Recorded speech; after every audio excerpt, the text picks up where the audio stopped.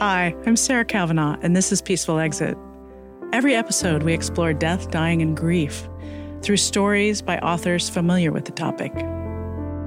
Writers are our translators. They take what is inexpressible, impossible to explain, and they translate it into words on a page. My guest today is Reverend Deborah L. Johnson, known to many as Rev D. She's the founding minister and president of Inner Light Ministries, an omni-faith outreach ministry that she started over 20 years ago. She's also the author of 2 books, The Sacred Yes and Your Deepest Intent. I'm so looking forward to talking to Rev D about her spiritual perspective on death and about her ministry, especially her extensive hospice experience.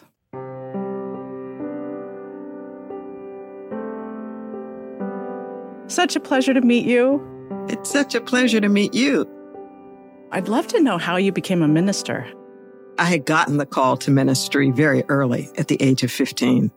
And it was rather traumatic, particularly from the standpoint that I was raised as a very fundamentalist, evangelical, charismatic Pentecostal, and quite gay.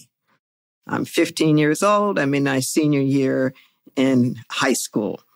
It is the youth convocation event for the denomination that I grew up in, which is called the Church of God in Christ, which is the largest Black denomination in the world. So the amount of arguing and daily fighting that was going on at my home about me being gay was just unbearable. My mother was sure that I was going to go to hell and that God was going to hold her responsible for me being gay because I was a minor and she wasn't going to hell. So I just was so just frustrated. And they have what they call altar calls, where if you want prayer, you just go up. Yep. So it was an altar call. And some force, something, hit me on my chest and up underneath my knees simultaneously. And bam, I am on the floor, face up. And I am speaking a language. I still don't know what it was or what I was saying, but I was speaking in tongues. And my mother was standing right there. My next memory was being in the restaurant at the hotel and saying to her, I'm supposed to be a minister. So everybody thought that this was the sign that God was going to turn me straight. And it was like, well, you're going to have to come up with another plan for my life because that one's not going to work. So I made this promise that by the time that I turned 40, that I would do something about it. So in the interim, I studied other things and I got into the New Thought movement, became more of a metaphysician, became a lay minister, and finally finished ministerial school. And literally the day before I turned 40, I started the Vision Corps for the ministry that I've now had for 27 years called Inner Light. So can you define what omni-faith is? Yes. Omni-faith is actually a word that was coined by some of my ministerial students. And essentially, it is meant to mean omni, which is sort of above and beyond any particular kind of faith tradition, but about the essence and the substance of faith itself. Because not all faith comes out of what we call traditional religions. I'm excited to talk to you about Peaceful Exit because we've really approached death from a lot of angles. And you believe it's a sacred time, like I do. Yes. And I'm curious about what formed your views of death. Well, my views of death have evolved through the years. I would say they first probably started getting informed by actually watching people and witnessing people making their transitions. I come from a pretty large extended family. I mean, literally, I've watched 3 whole generations leave. The last of which was my mom a year ago. At 96 was the last of her generation. So I'd say those were probably my earliest. And then as I became a lay minister and got into spiritual counseling and was actually involved more in the process of people who were at end of life, going to hospitals, working with them in hospice, with their families, even presiding over their ceremonies or whatnot afterwards. I started getting up close and personal with the actual journey of the individuals in process, which I have been doing for decades now. And my ministry has a very close working relationship with the local hospitals and the local hospice organizations. You have all this experience being with people at the very end of their life. And then your mom passes away a year ago at age 96. You can have all this experience, but it's still very personal when it's your own mom. How was that for you? Yes. So my mom passed away in the family home, and I'm very pleased that she was able to do that. They lived there since I was 6 months old, and she was fortunate enough to have caregivers, who were there with her and family members. During the last days of her life, she withered, I guess is what I would call it. She wasn't sick. She wasn't ailing from anything, but just slowly but surely, the system started to shut down.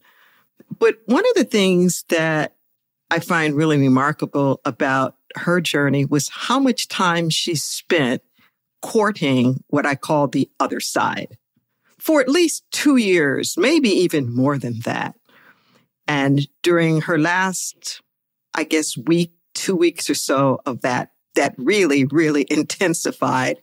And sometimes it kind of got comical to me in terms of her drawing me into those conversations and the discussions that we were having about them. But she managed to hang in there like nothing I have ever seen for about 5 or 6 days with no food, no water. And for me, perhaps the most traumatic part was watching her those last 10 hours or so with the laborious breath. Yeah.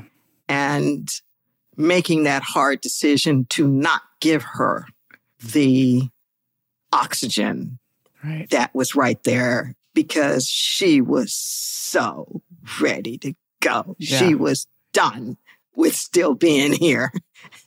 And not everybody can do that. And my brother and I both agree that he's very glad that I was the one at those moments. But they're really, that's sacred time. That is sacred time.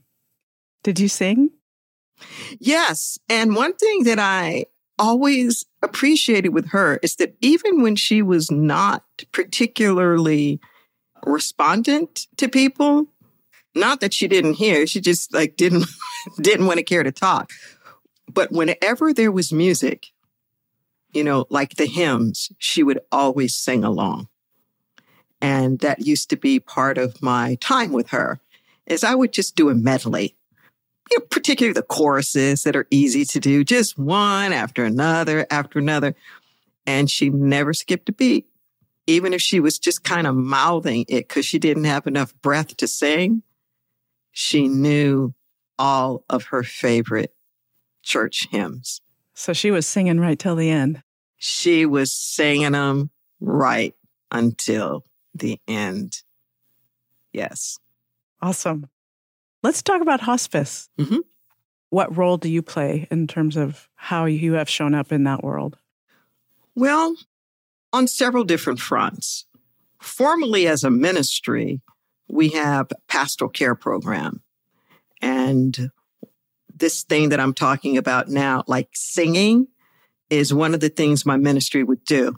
And we would get called in and we would send teams of people to convalescent homes or to hospitals or to private residences, and they would sing.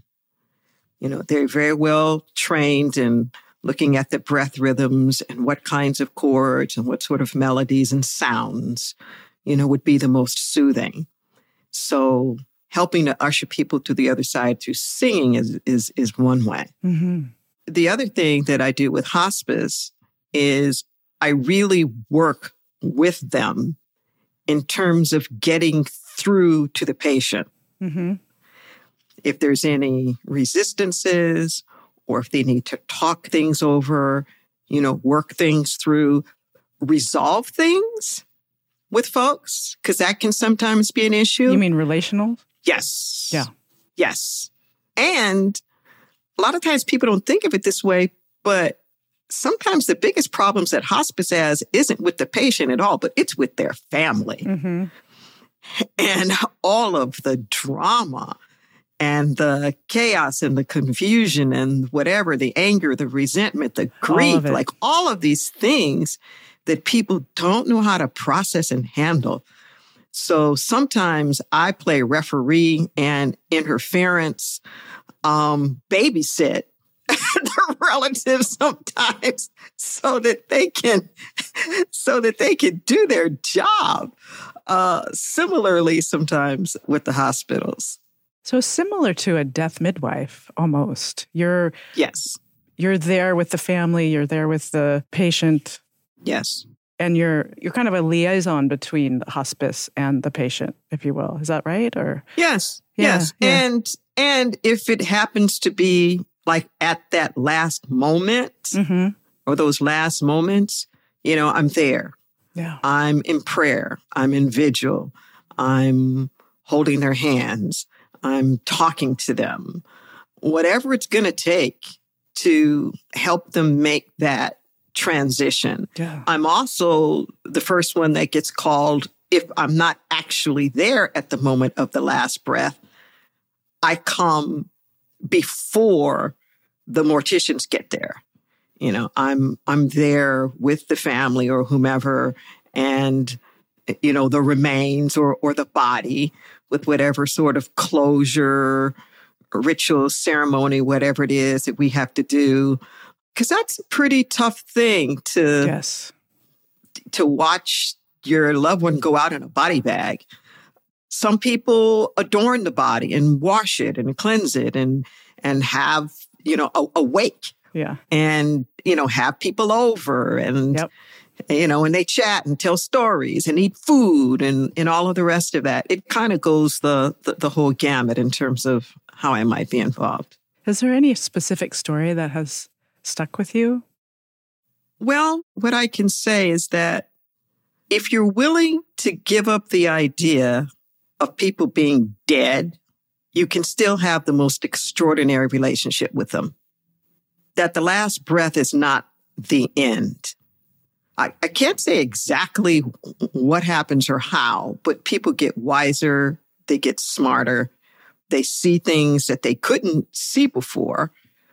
And a lot of issues get more resolved on the other side. You said something about people come to sing and they're very intentional about the rhythm. Is it the rhythm of the dying person's breathing that you're mimicking? Or what is it about the music that you're intentional about when you are hospicing someone who's transitioning? If you think of, they almost look like discs or saucers, these kind of drums you can play with your fingers or mallets. The round, yes, I know what you're talking about. And each of them is like in their own key and their own tone or like a singing bowl. Yep. Like every singing bowl is tuned to a certain level that hits certain chakra frequencies. It literally is calibrating so that you are not only synchronizing with the person, but you're also helping to bring in a more harmonic vibration. They could be very agitated, for example. Right.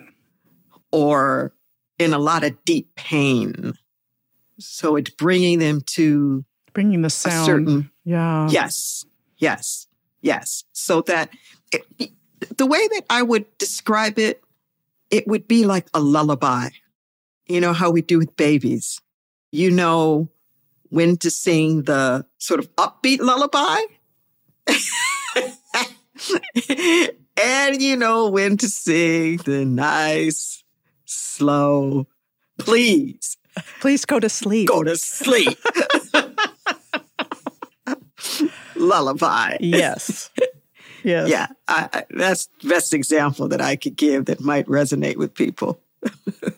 How did you come about this knowledge of music and the way that you're tending to the dying with sound?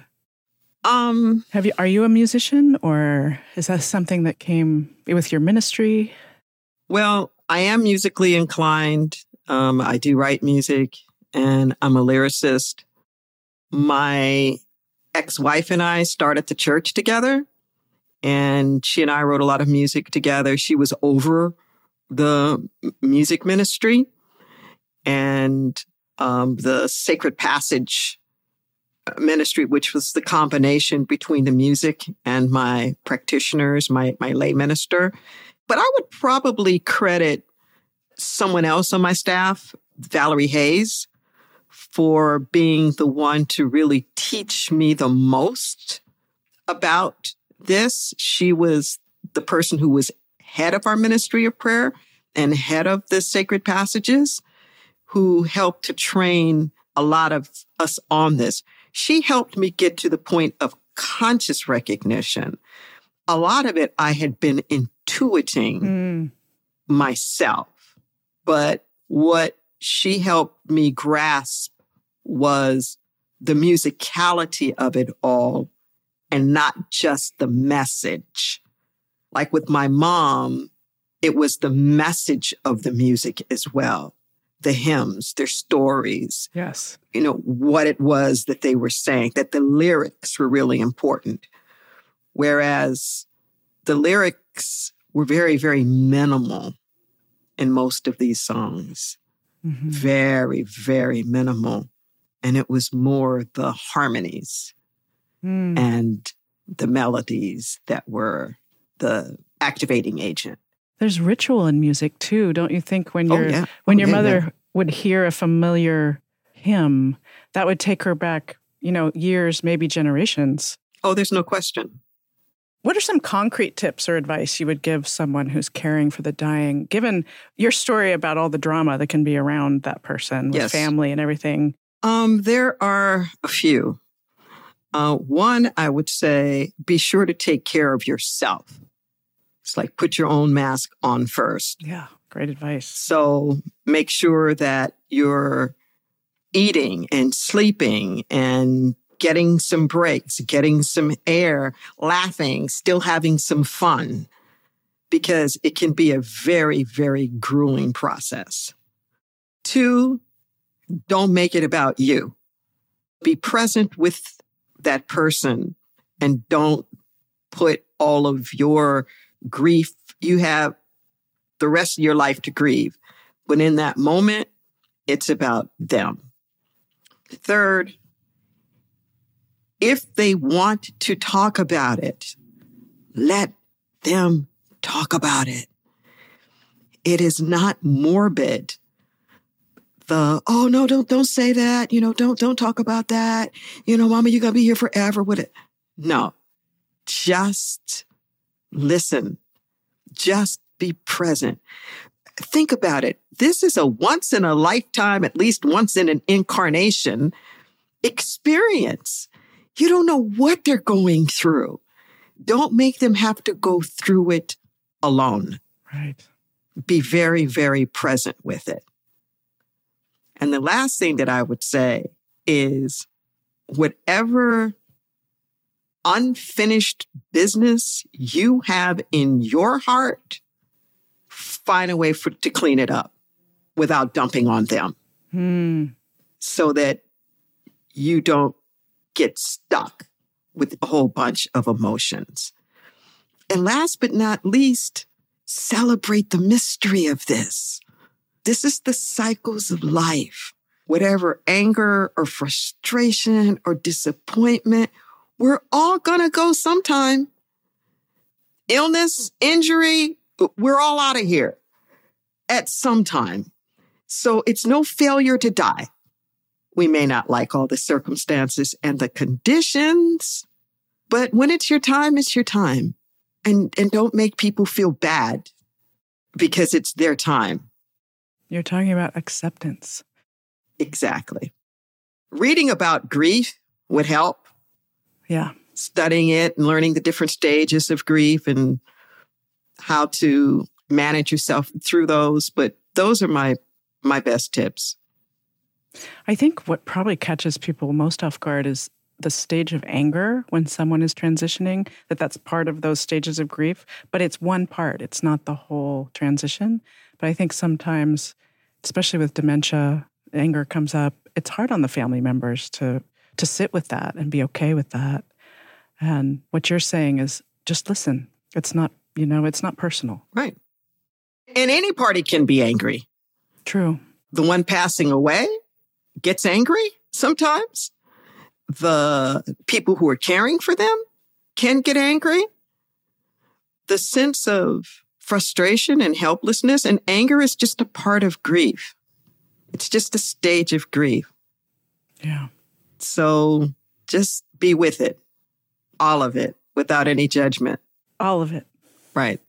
So you use the word eternality. Yes. What does it mean to you? Eternality is the ongoingness of something where it does not stop. It goes on and on. And I do believe with all of my heart that we are incarnations, carne, flesh form, that there is something that's in the flesh form. You can call it a soul, you can call it a spirit, you can call it whatever you want to call it. I don't care. But whatever that thing is, it is transcendent of and independent of the body.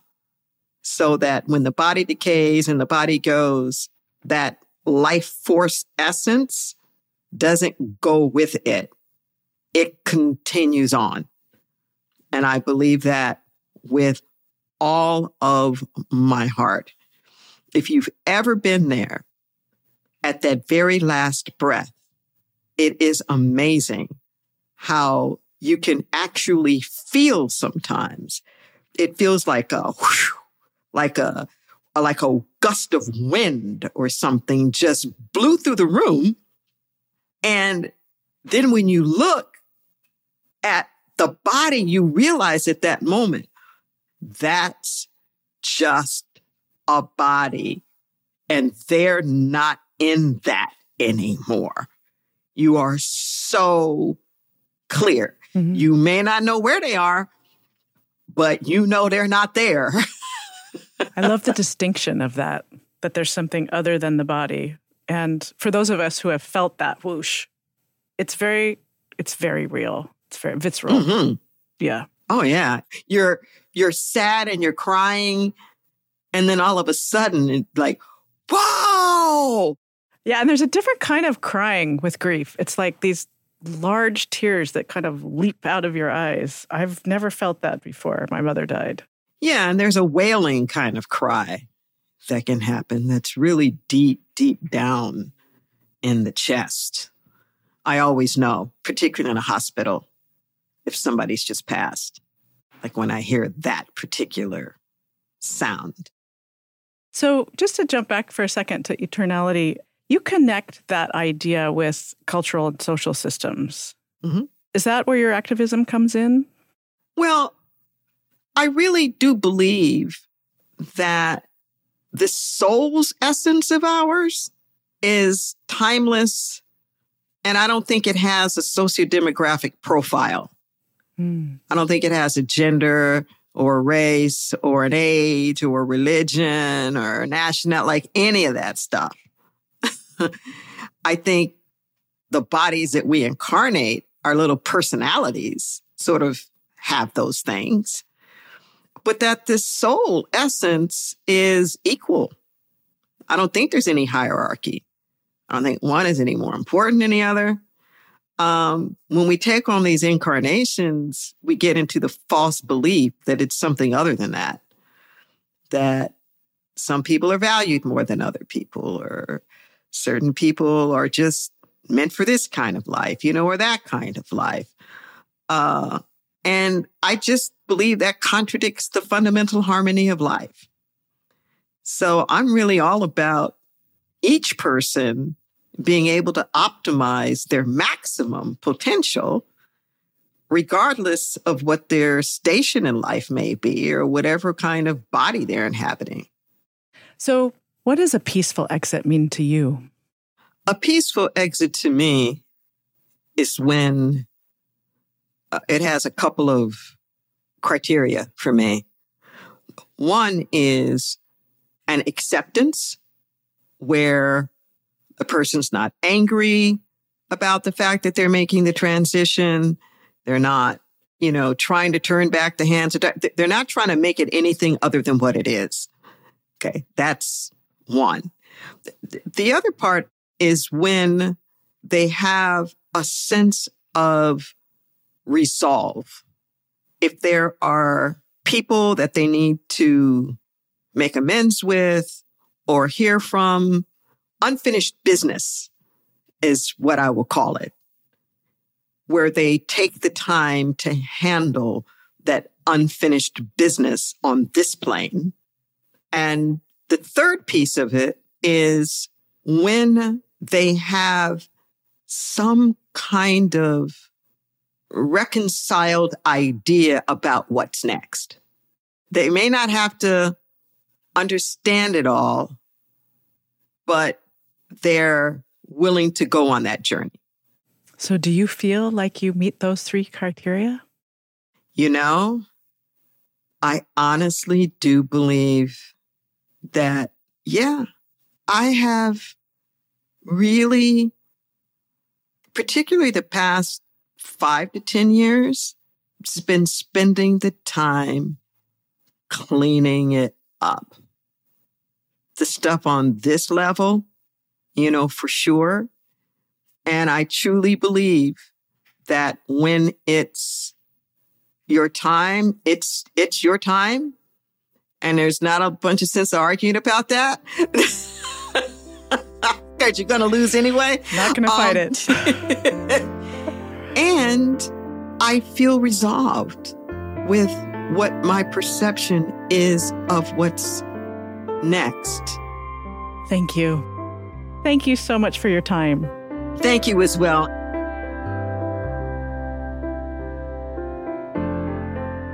Thank you for listening to Peaceful Exit. You can learn more about this podcast and my online course at my website, peacefulexit.net. If you enjoyed this episode, please let us know. You can rate and review this show on Spotify and Apple Podcasts. This episode was produced by Large Media. You can find them at larjmedia.com. Special thanks to Ricardo Russell for the original music throughout this podcast. More of his music can be found on Bandcamp. As always, thanks for listening. I'm Sarah Kavanaugh, and this is Peaceful Exit.